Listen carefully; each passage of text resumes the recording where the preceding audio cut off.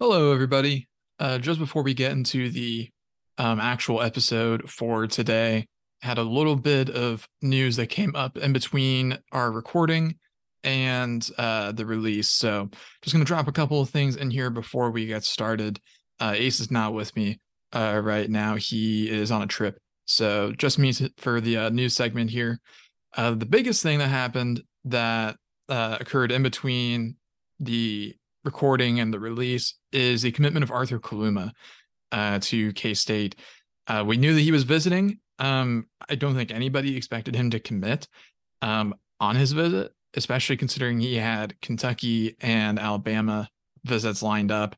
But instead, he decided to not roll with those, and he ends up choosing K-State, which is a massive, massive, massive portal victory for Jerome Tang and the men's basketball staff.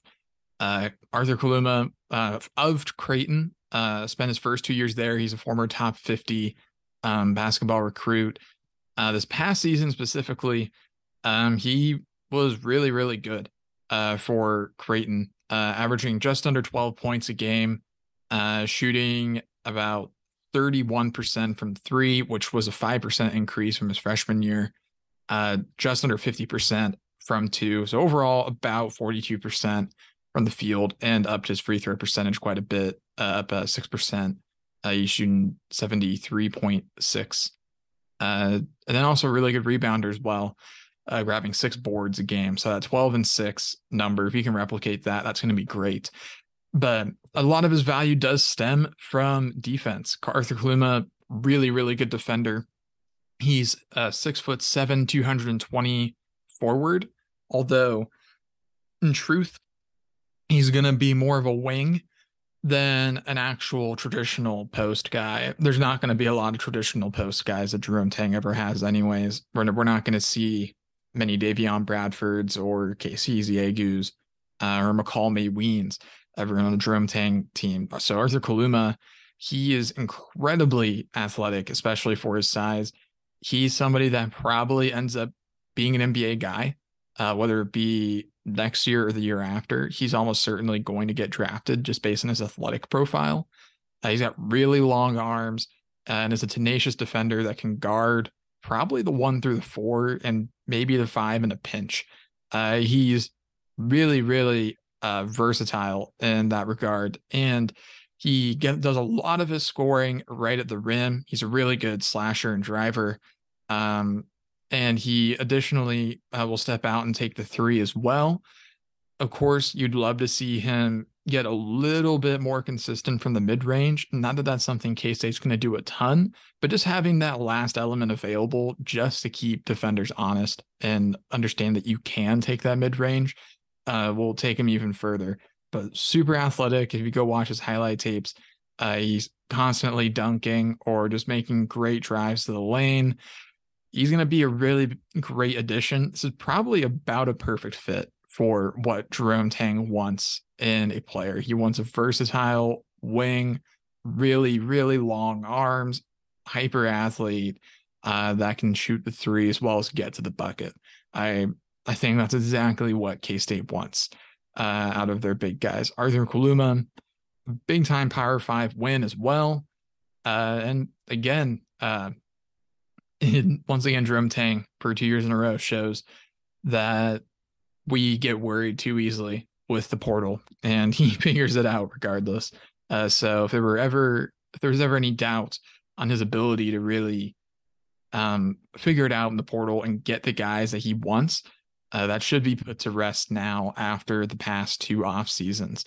And additionally, another thing that Kaluma's commitment does, he's a top 20 guy in 24/7, but also if you go to CBS, Arthur Kaluma is number 13 in the portal rankings. Tyler Perry, the first K-State portal commitment, and he's number 12. So that gives us 2 top 15 transfer portal commitments for K-State in the offseason. And that's really great to get out of the way, because all of a sudden you have 2 guys that are going to come in and start immediately. Tyler Perry is going to be a starter. Arthur Kaluma will almost certainly start. I don't see a way that he doesn't, unless Michaela Bridge decides to shoot 40%. from three in the offseason or something like that. But I think the addition to Kaluma is huge. And now I think the next priority is going to be a guard, most likely. More so a shooting guard, maybe. But ultimately, I think we take a combo guard and maybe even prefer one. But I really like the Kaluma ad to pair with Tyler Perry. I can already see a lot of dunks coming next year. Naquan Tomlin is back. Kaluma coming in. If we get glimpses of Michaela Bridge, he's going to do some incredible things. The roster lists Michaela Bridge, a little off topic, but the roster currently lists him as 6'7", 250 pounds, and that's not bad weight. So Michaela Bridge is going to have some all-time highlights probably for K-State basketball. I'll make a bold prediction, says he puts one guy in a poster this year if he plays. But Kaluma, back to Kaluma. It's really great to get somebody with high-level experience. He played in the Big East and held his own. He was a quality player for Creighton, and he started 67 games in 2 seasons. That's really effective. That's really good to see. And we get a versatile wing that can play around the arc or drive to the rim, and somebody that can defend a lot of positions and do it well. This is going to be a really, really salty defensive team when you boil it down, because Cam Carter, already a really great defender. Then you've got Kaluma out there, and then you've got Tomlin as well. The Tomlin and Kaluma out there as defenders, there's not going to be a lot of space in passing lanes this upcoming season. So welcome to K-State, Arthur Kaluma, and I am really looking forward to seeing what he can do for K-State. We'll be seeing that not too long from now, about 5 months, less than 5 months actually. If the matchup with USC and Las Vegas ends up being official, which it seems like it essentially is. But yeah, massive get for K-State with Arthur Kaluma. Then we have one other portal addition, and that is for baseball. The Backhats made a massive pickup of their own in securing Chuck Ingram from Wichita State. Chuck Ingram was a 3-year starter. He started 132 games for Wichita State. He was the full-time starter in center field in 2022. I believe the same in 2023, but he's listed as being able to play any outfield position. He's also logged some starts at first base as well. And we can dig into him a little bit more as well. There's conflicting evidence on his batting average. Some say, or specifically on Baseball Reference, they have him listed as having a 362 last season, which I think that actually may be correct. At one point it was 367, and that number differed from what Wichita State reported. So I think we can confirm that he was batting 362. On base percentage was 437. He's slugging 579. OPS over 1,000 last year, 1.016. In his 3 seasons, he's hit 26 home runs, and 23 of those have been in the last 2 years. 102 RBIs at the college level, 23 stolen bases. Bit of a high K rate at 167. Doesn't draw a ton of walks. But again, he's a really, really good player offensively and defensively, and he fills a big need because we're losing 2 outfielders in Cole Johnson and Cash Rugeley. So bring in a very, very talented guy in Chuck Ingram. That's massive to help fill in those outfield spots because Brandon Jones probably has center field on lock, but you can put Ingram really anywhere. And I doubt we move Jones, but if the need arises, we could probably put Ingram in the center as well.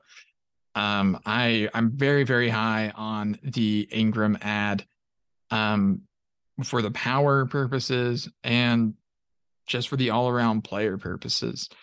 He only committed 3 errors last year, so pretty solid there. Don't really have the time to sit down and watch all of his highlights, so I can't really confirm whether the errors are a true indicator of his defense, but everything we seem to be hearing is that he is a good defender, and we definitely need good defenders.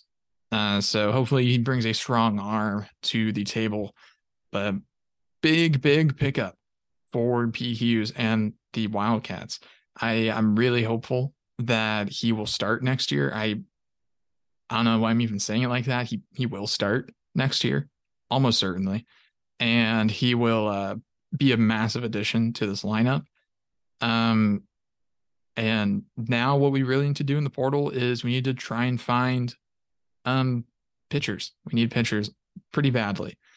And I think that that's probably going to be the next place that we try and hit the portal.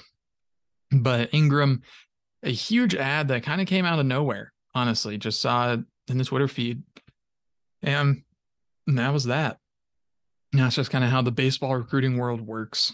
Can't really make heads or tails of it at times, but we can look at his fielding history, mostly center field, this past season, or back in 2022, I should say. And then in 2022, he also did register 5 games in left field.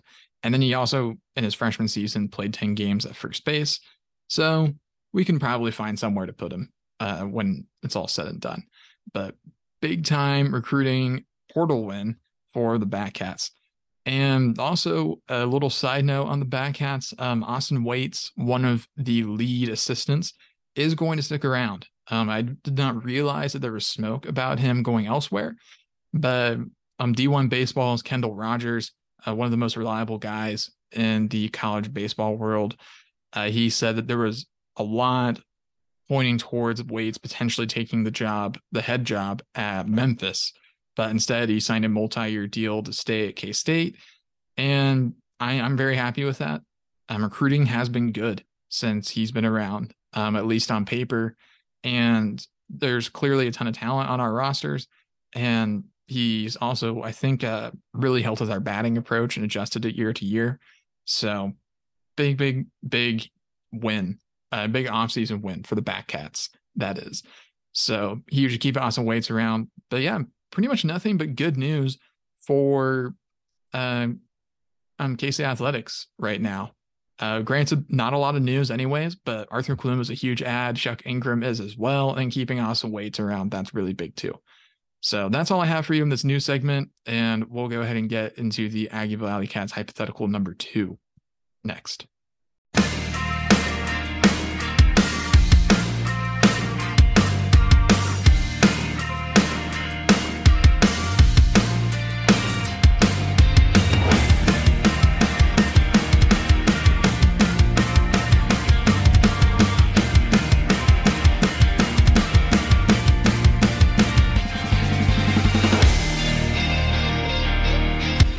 Hello, everybody, and welcome to the Aggieville Alleycat podcast. Where come rain, shine, or anything in between, we're here to deliver to you the Kansas State sporting news that you so love. I'm Ace Edwards, right alongside Connor Baltazar. And welcome to the second episode of Alleycat Hypotheticals, where we take a look at different scenarios in K-State history and ask the question, what if something ended up going a little bit differently? For the last episode, we talked about what if Will Howard was the starting quarterback for the entirety of 2022, and we're going to stick with a football question, but focus more on one game and how that changes the outlook for a season of not one, but 2 teams, and perhaps even a player or two. But this week's question and hypothetical is, what if Tyler Lockett caught the end zone slant pass against Auburn, or what if Jack Cantel made his field goals against Auburn? Which... this is, if you're not sure what we're referring to, we normally go over what actually happened, which this was the the third game of the 2014 season.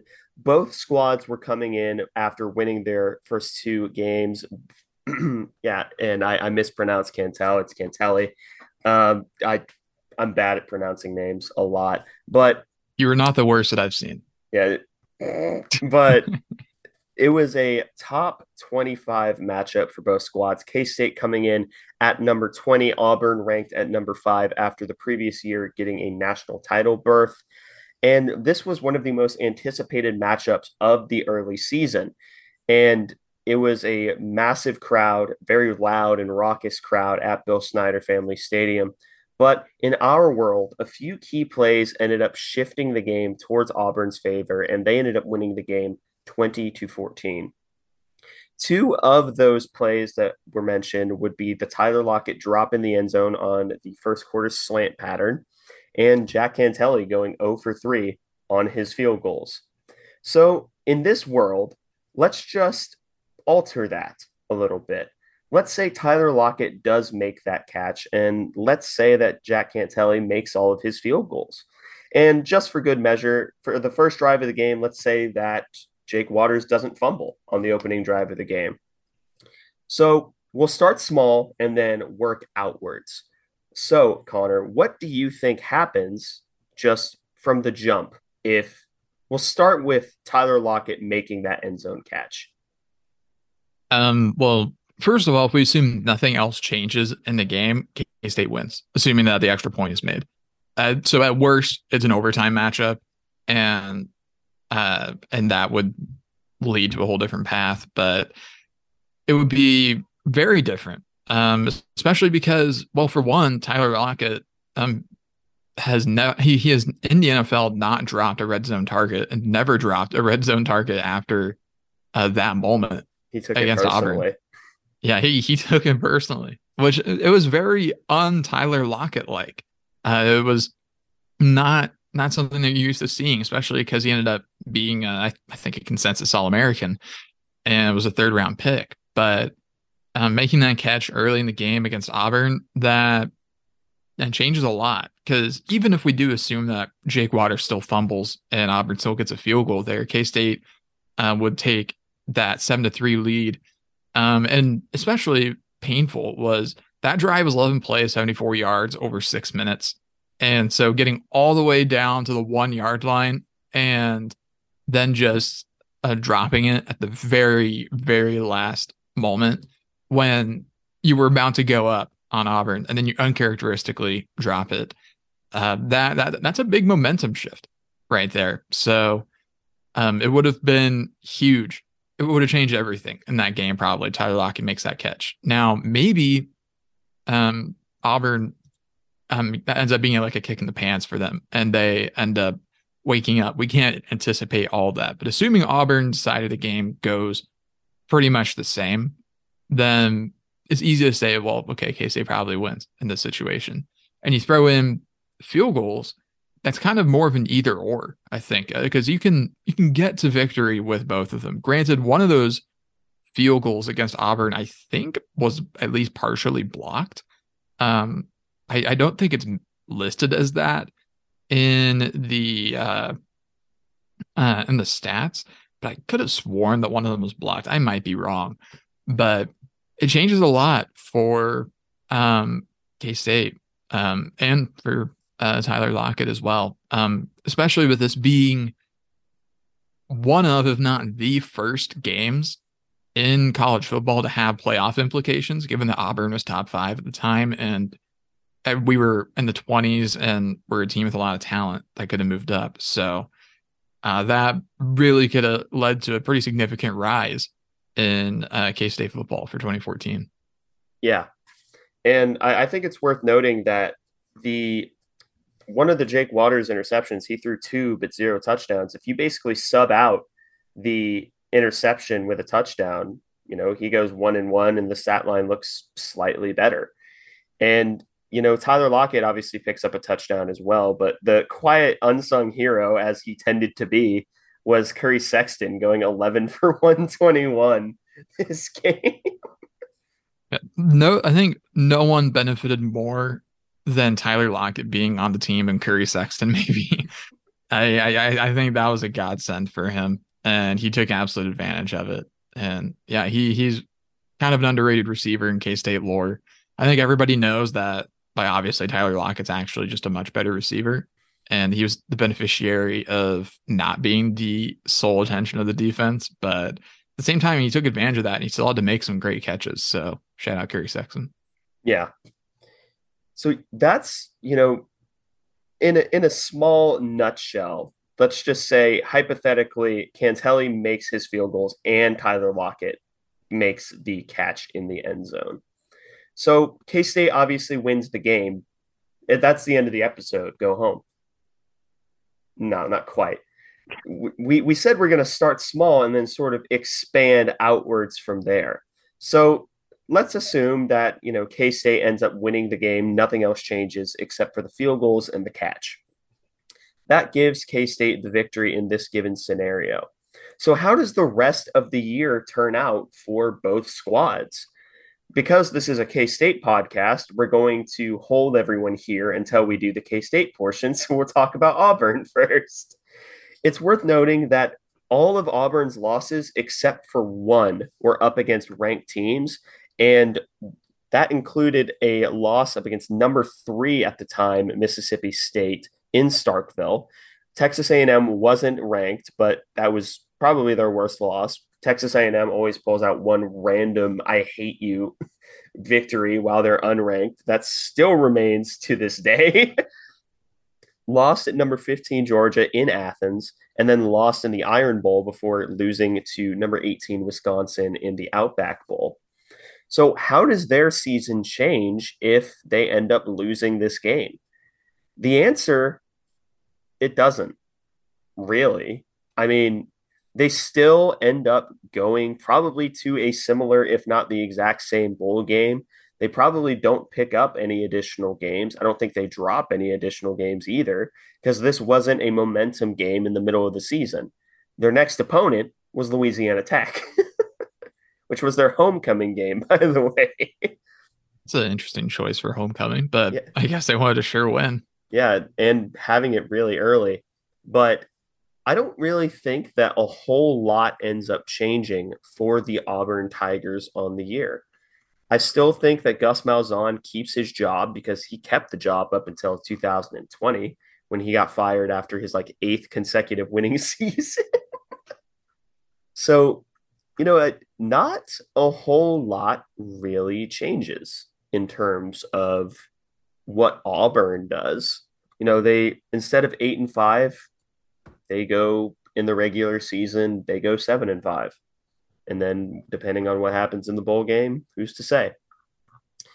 So basically saying that nothing changes for them. But what about for K-State?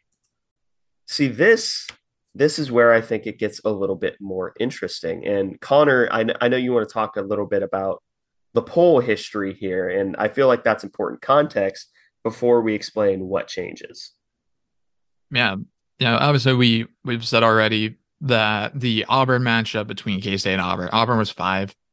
K-State was 20. Mm-hmm. And it was one of the first examples of a game that could have playoff implications. At the time, that's how it looked. At the end of the day, it didn't really end up mattering that much. In fact, it mattered more for K-State than it did for Auburn. Mm-hmm. Because K-State did have a cup of coffee in the top 10 of the college football playoff poll. They rose as high as number 7 in week 11. That's right before they lost to TCU. So they beat Auburn and they're undefeated. They're at least 6, maybe higher, honestly. They could have maybe gotten to as high as number 5 if we're being generous. But I mean, also at the same time, week 11, Auburn, they were 7-1 and they were number 3. Yeah. So we beat them. They're down below us too. So there's an argument for K-State being in the field at the time of week 11, which I don't know how much that changes the TCU result. But if it does at all, I'm not convinced that it would, because TCU was just a really, really, really good team in 2014 that probably should have been in the playoff based on their results. And they were a fun team too, but it would have come down to, does K-State being even more highly ranked and really having that shot at the playoff, does that change it at all? I don't know. I'm not really convinced. And you go down the list, and again, they beat West Virginia, they beat KU, they go on the road to Baylor. And K-State, again, when they faced Baylor, they were ranked number 9. So in the playoff poll, that is. And Baylor was number 6. So that was a huge game as well. It was college game day. Yeah, it was. I actually forgot about that. I wish that we could have it all. But Yeah, but we got game day at Baylor, and it was a massive game again, playoff implications. Same thing with TCU. And if K-State beats Auburn at that point in the year, they would have been 10-1, which they would have been right there. They would have been above Michigan State and above Arizona. That would have put them at 7, maybe 6, depending on the rankings with Baylor, because they were also 10-1. So they would have been, with a few dominoes fell the right way, they could have had a shot at getting in. It would have required Ohio State, the eventual national champion, to lose. I don't think I'd want to bet on that, Yeah. but K-State would at minimum be right there. At 9, at that point of the season, you were out pretty much. And but again, I still don't know if that changes anything for K-State, because I specifically remember this Baylor game pretty much being lost because of our defense. Offensively, we had a pretty good game. I mean, I think it's a few too many field goals, but we had a pretty solid day offensively. Tyler Lockett broke some of the school records that day as well. I think might have been touchdowns for a career. But Baylor was a really good team. We were playing 10 yards off constantly, and they said, all right, we're gonna run 8-yard hitches and 8-yard curls and like quick slants, quick outs. Like, and we just didn't adjust. I don't know if the Baylor result changes at all. But again, if we're gonna look at it through purple tinted glasses, does the if we did beat Auburn, if we did beat Auburn and we're headed into week 15, we're 5 or 6, or 6 or 7, I should say. And we're right there. And if we luck out and TCU loses a game the following week to Baylor, because that was it the week before or week after? That they played Baylor, Yeah. TCU, you mean? Yes. Uh, I they can't played remember. they played Baylor way earlier. They played Really? Baylor a month before us. Oh, I didn't Baylor even was their realize. one loss, and it was a Yeah. 61-58 loss. Yeah, that's why I thought it was a later season game, was because of how high the stakes were. And it ended up being what kept TCU out of the playoffs. So I thought that it was later, but I digress. So TCU, they dropped that game. But Baylor is right there. If we can flip some results around in K-State, maybe ends up a bit higher. But you have to do a lot of contorting to make that work. Because I think K-State, in terms of their true talent on that season, ended up about exactly where they should have. And that was at like 9-4, where they were beating all the teams they were clearly better than. And they lost to teams that they were clearly worse than, with really the best argument for backing the result they should have being Auburn. Um, so I don't know. It's hard to hypothesize, because I mean K-State was built that season on Tyler Lockett and prayer on defense, and that was about as far as it went. But what are your thoughts, Ace? How did the polls change? Does K-State have a better chance in making well, obviously have a much better chance in making the playoff, but how realistic is that chance? And are they someone that is sitting there crossing their fingers on selection day when the final polls are released, or are they just kind of expecting to not be in? The way that I see it is I think it matters a lot for optics because obviously I do think that K-State probably ends up because they'd be undefeated going into the TCU game. So they'd be above TCU. They'd probably honestly find themselves sneaking in to that fourth spot going into the TCU game. And I think that them fighting for their playoff lives and the fact that they are already in would provide a little bit of extra motivation for them. That being said, I don't think TCU is the more likely of the two teams that they would end up beating. I think it's actually slightly more likely that they would end up beating Baylor. Now, Totally why? agree. Like the reason why I say that is you look at TCU's record, their only loss was to Baylor in Waco. And that's really important. K State ended up playing them in Waco as well, but it was a significantly closer game. And Baylor lost to a okay West Virginia squad that year.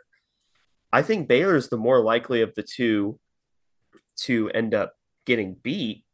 But that being said, the TCU game would be the one that they would have to pick up. I think the biggest beneficiary of Baylor or of K State beating Auburn, God help me, is TCU. Because TCU, they probably wouldn't have lost on the rest of the year by beating, at the time, number 7 in the poll. They changed the number 7 to a number 4. TCU probably kicks up to that 4 spot, and they probably end up making the college football playoff based off of nothing more than K State beating Auburn. And I know that that's a very, very unsatisfying answer if you're a K State fan, especially given this previous year. But let's just put that aside for the minute, because I don't think this year K State would have had the talent really to be a college football playoff contender.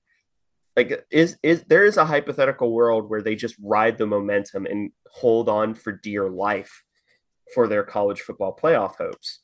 I think there's a world where that happens.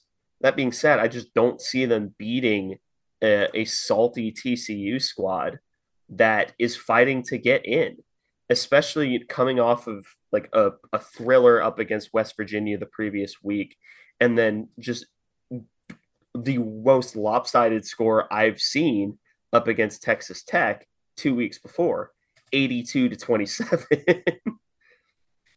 But so the biggest beneficiary is TCU for college football playoff implications. But I do think that this season does end up going a little bit better, and K State probably gets a share of the Big 12 title. I don't think it ends up being Baylor and TCU holding the title for 2014 together. I think it ends up being K State and TCU.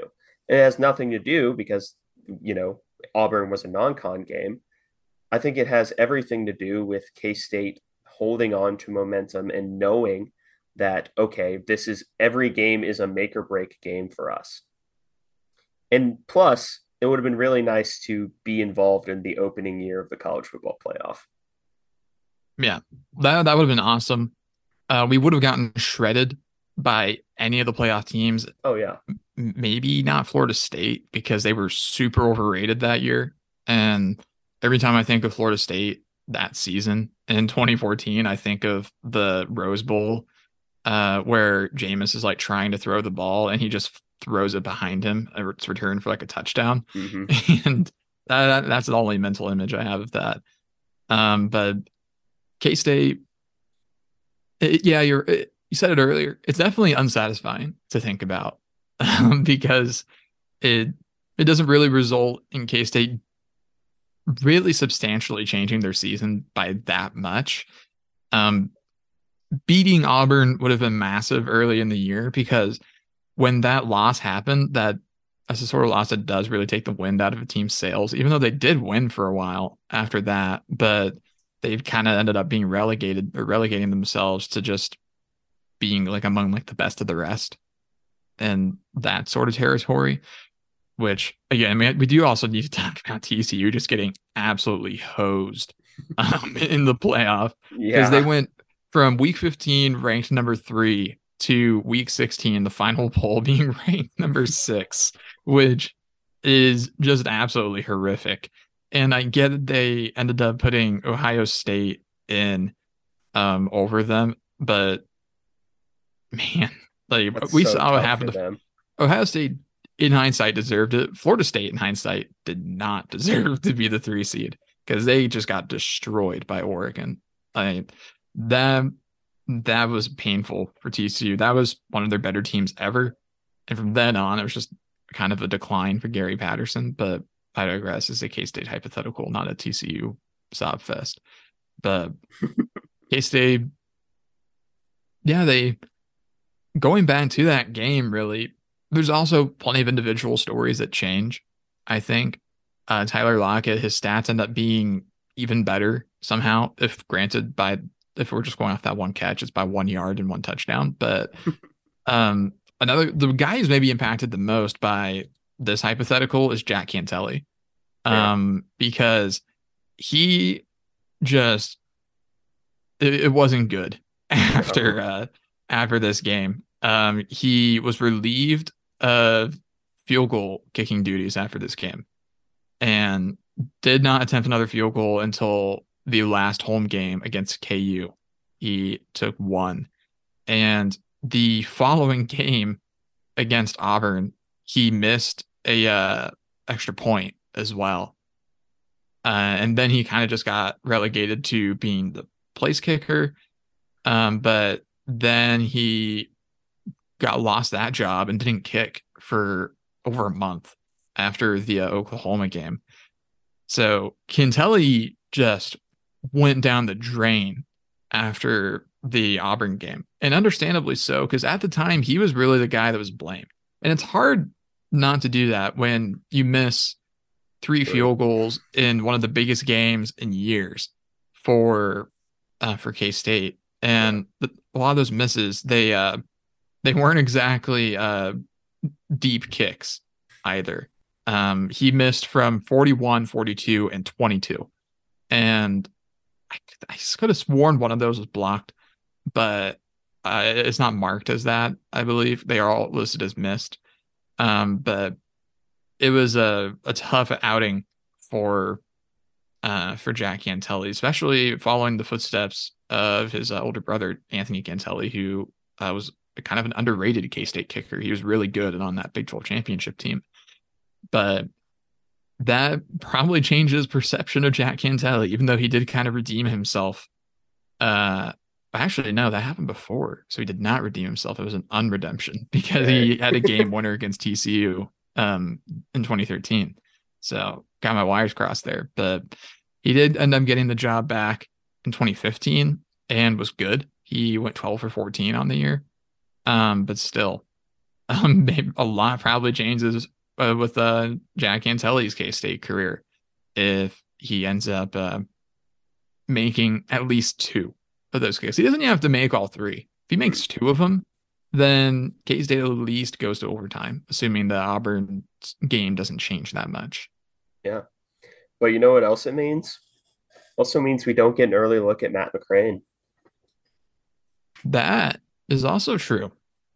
Because Matt McCrane, I try to remember what game. It might have been later, so I won't get too far into it. But he was electric in 2014 when he started to play, if Yeah. I'm remembering this correctly. He had his first extra point attempt up against Auburn.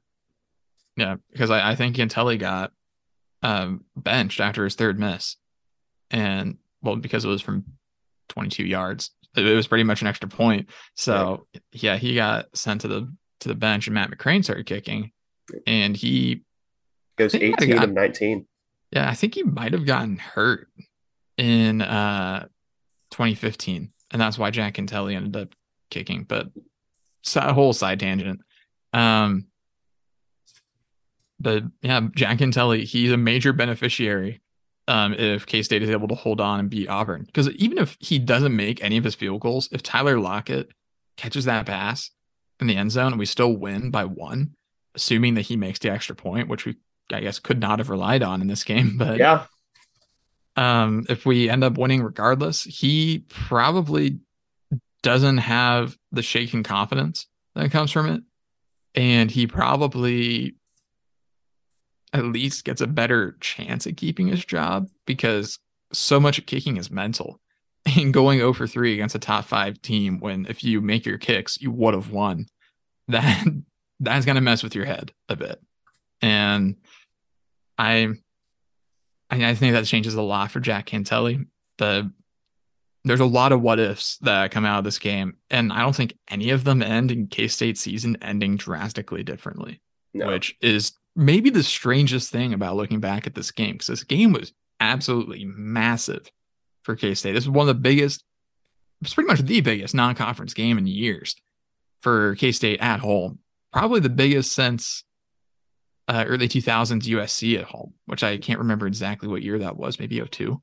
But K State hosting Auburn on national television in prime time. They're the only thing happening in that window, apparently, except for a high school football game I had to be at. And You were right, by the way. USC was 0-2. awesome. So it was the biggest home game in over a decade for K-State at home in a non-conference. And you get that close and you just aren't able to seal the deal. That's got to hurt like a lot. And it changes a lot, maybe with perception of this season, because this was one of the biggest uh, disappointments in K-State football history, especially, of course, I was not able to be there. I have heard incredible things about the atmosphere of that game. It was over 53,000 in the stadium for that game. Yeah. And man, it could have changed a lot with perception of the 2014 season, which is still remembered fairly well, but it goes from being a pretty good year to really being a great year. Yeah, it becomes a year of, oh, that was a pretty fun year, to, oh, damn, do you remember when we were like in the college football playoff like projection at one point? That's what the season shifts to. So I don't think a lot changes in the season itself, other than, we don't get a sneak peek at Matt McCrane. But I don't even think all Big 12 selections matter with any of the like changes, because Tyreek Hill was newcomer of the year and Trayvon Boykin was the offensive player of the year. Yeah, nothing's taken that from him. Um, but I think the main change is just how people talk about this season. And I think that you're exactly right to say that. It becomes a seasons where, oh, we were so close to being in the college football playoff. I think it kind of gets similar to that 2012 season in a way, where people constantly say, oh, Notre Dame shouldn't have been the pick, K-State should have been the pick. I think that's sort of where we end up going. I think that's how this season ends up getting talked about for the rest of K-State history. Yeah, it would definitely be another what if type of season. It would have been huge to be able to have two of those type of seasons in 3 years. Um, if we're going to get into recruiting implications, I honestly don't think it matters. No, I don't think it changes anything because it's been pretty much an open secret that the staff, especially in the latter part of the previous decade, just um, didn't recruit. they just didn't really try very hard on the recruiting trail. It just wasn't their focus. And with that talent drained more and more, and the teams got worse and worse, and eventually we were always going to reach a point where the talent just wasn't going to be there because the staff just didn't dedicate time to recruiting. Uh, that was a choice that they made. So I don't think recruiting gets much, if any, better because of this game. Um, yeah, so this doesn't change much, I think, about uh, Bill Snyder's legacy, other than it adds another like marquee win to put in the highlight reels. But maybe changes. Oh, it doesn't change Tyler Lockett's legacy at all. No, Because I don't think people think much different of him as things go. It definitely changes Jack Cantelli's legacy, maybe. Which, granted, he probably still doesn't have like a massive one, but I think people certainly probably better. I think people look back at him with more appreciation as opposed to like, oh, poor guy. Because like that, because there were two camps of K-State fans with Jack Cantelli, people that absolutely despised him and people that felt bad for him, but nobody thought he was good at that point in time. Yeah, So maybe that changes his legacy, but it's so interesting because it's such a massive game that happened for K-State. It was huge in national implications for the playoff, the first year of the playoff at that, which made it such a spectacle. Um, but ultimately, not much changes if K State wins this game. Um, I don't know. There's if you look at it through the most K State friendly tint possible, I still don't think we beat TCU. no, And we maybe beat Baylor, but we'd have to decide to play better defense. And I don't think we have that to was going to just change because of the decide. Auburn game. So I, I'm not confident in saying that K State like gets a share of the Big 12 title or makes the playoff if they beat Auburn. It would be awesome if we did, but I don't think that I can honestly predict it though. Yeah, I would say that it becomes more likely that K State beats Baylor just because the only team that would have ended up beating them would have been in the playoff. So I think maybe they would have thought, oh, we have an outside shot. So now they get a touch more motivation. So maybe there's a world where they end up sharing a slice of the Big 12 title in 2013. I'm non committal on that. I could see it happening and I could see it not happening. But so sort of the TLDR of this scenario is K-State ends up winning the game, obviously, if Tyler Lockett catches the pass or if Jack Cantelli makes all three of his field goals. They end up going probably are in the college football playoff going down to TCU. Still probably drop the game against TCU.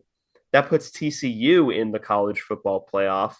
Let's say, for the sake of argument, they replace well, actually, if they replace Ohio State, Oregon probably wins the Natty, don't they? Based on what we saw in real life, yeah, but that would require Oregon to likely beat Alabama, Mm-hmm. and because Ohio State beat Alabama pretty badly, right? Mm-hmm. Like that was kind of a blowout, as I recall, because that was like the emergence of Cardale Jones. Oh yeah. Um, Hang on, I'll go he check. he was not there to play school, but it would maybe change some stuff, I guess, in the paradigm of college football. Could have that butterfly effect to give Oregon that national title, with Marcus Mariota, who is still one of my all-time favorite college quarterbacks, from a non-K State perspective. I always really, really liked Marcus Mariota, Yeah. It but was it was a close game. It was that same year. It was 42 to 35 Ohio State. there was not a blowout. It was just high scoring then. Yeah. So, but that was back when the playoff was like kind of new and shiny and Mm-hmm. really fun. It's kind of worn down a little bit over time, I think. Expansion might help. It might make it worse. I'm not going to prognosticate on that, but um, yeah, it theoretically could change it if TCU beats K-State still. I think that they probably do. TCU was just a straight up better team than K-State that year, and there's no doubt about that in my mind. Um, if K-State does end up beating Baylor, that probably helps push TCU in. Um, TBD, I guess. Honestly, I don't even know if the K-State Baylor result would matter, because K-State would already have that Auburn victory there. So TCU going to like the last week of the season, they would have a loss against Baylor, who would either be 11-1 or 10-2. And then they'd have a win against K-State, who would either be 11-1 or 10-2 at that point in time. So not a lot would change at that point. So TCU maybe still gets in over Ohio State. Maybe they don't.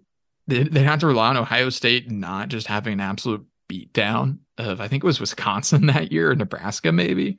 Like whoever it was they faced in the Big Ten championship, like Get they killed. just decimated that year. It was like 50 something to like single digits or Yeah. low teens or They were something. not they were not happy.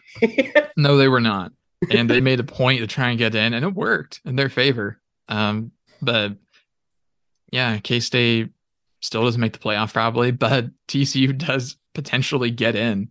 And they'd have, of course, an outside shot at winning. They'd probably, based on how the playoff poll worked, probably be four. They would drop even though they won. I think Florida State would move ahead. You have to rely on Ohio State not getting in, which they seemed pretty determined to do. Yeah.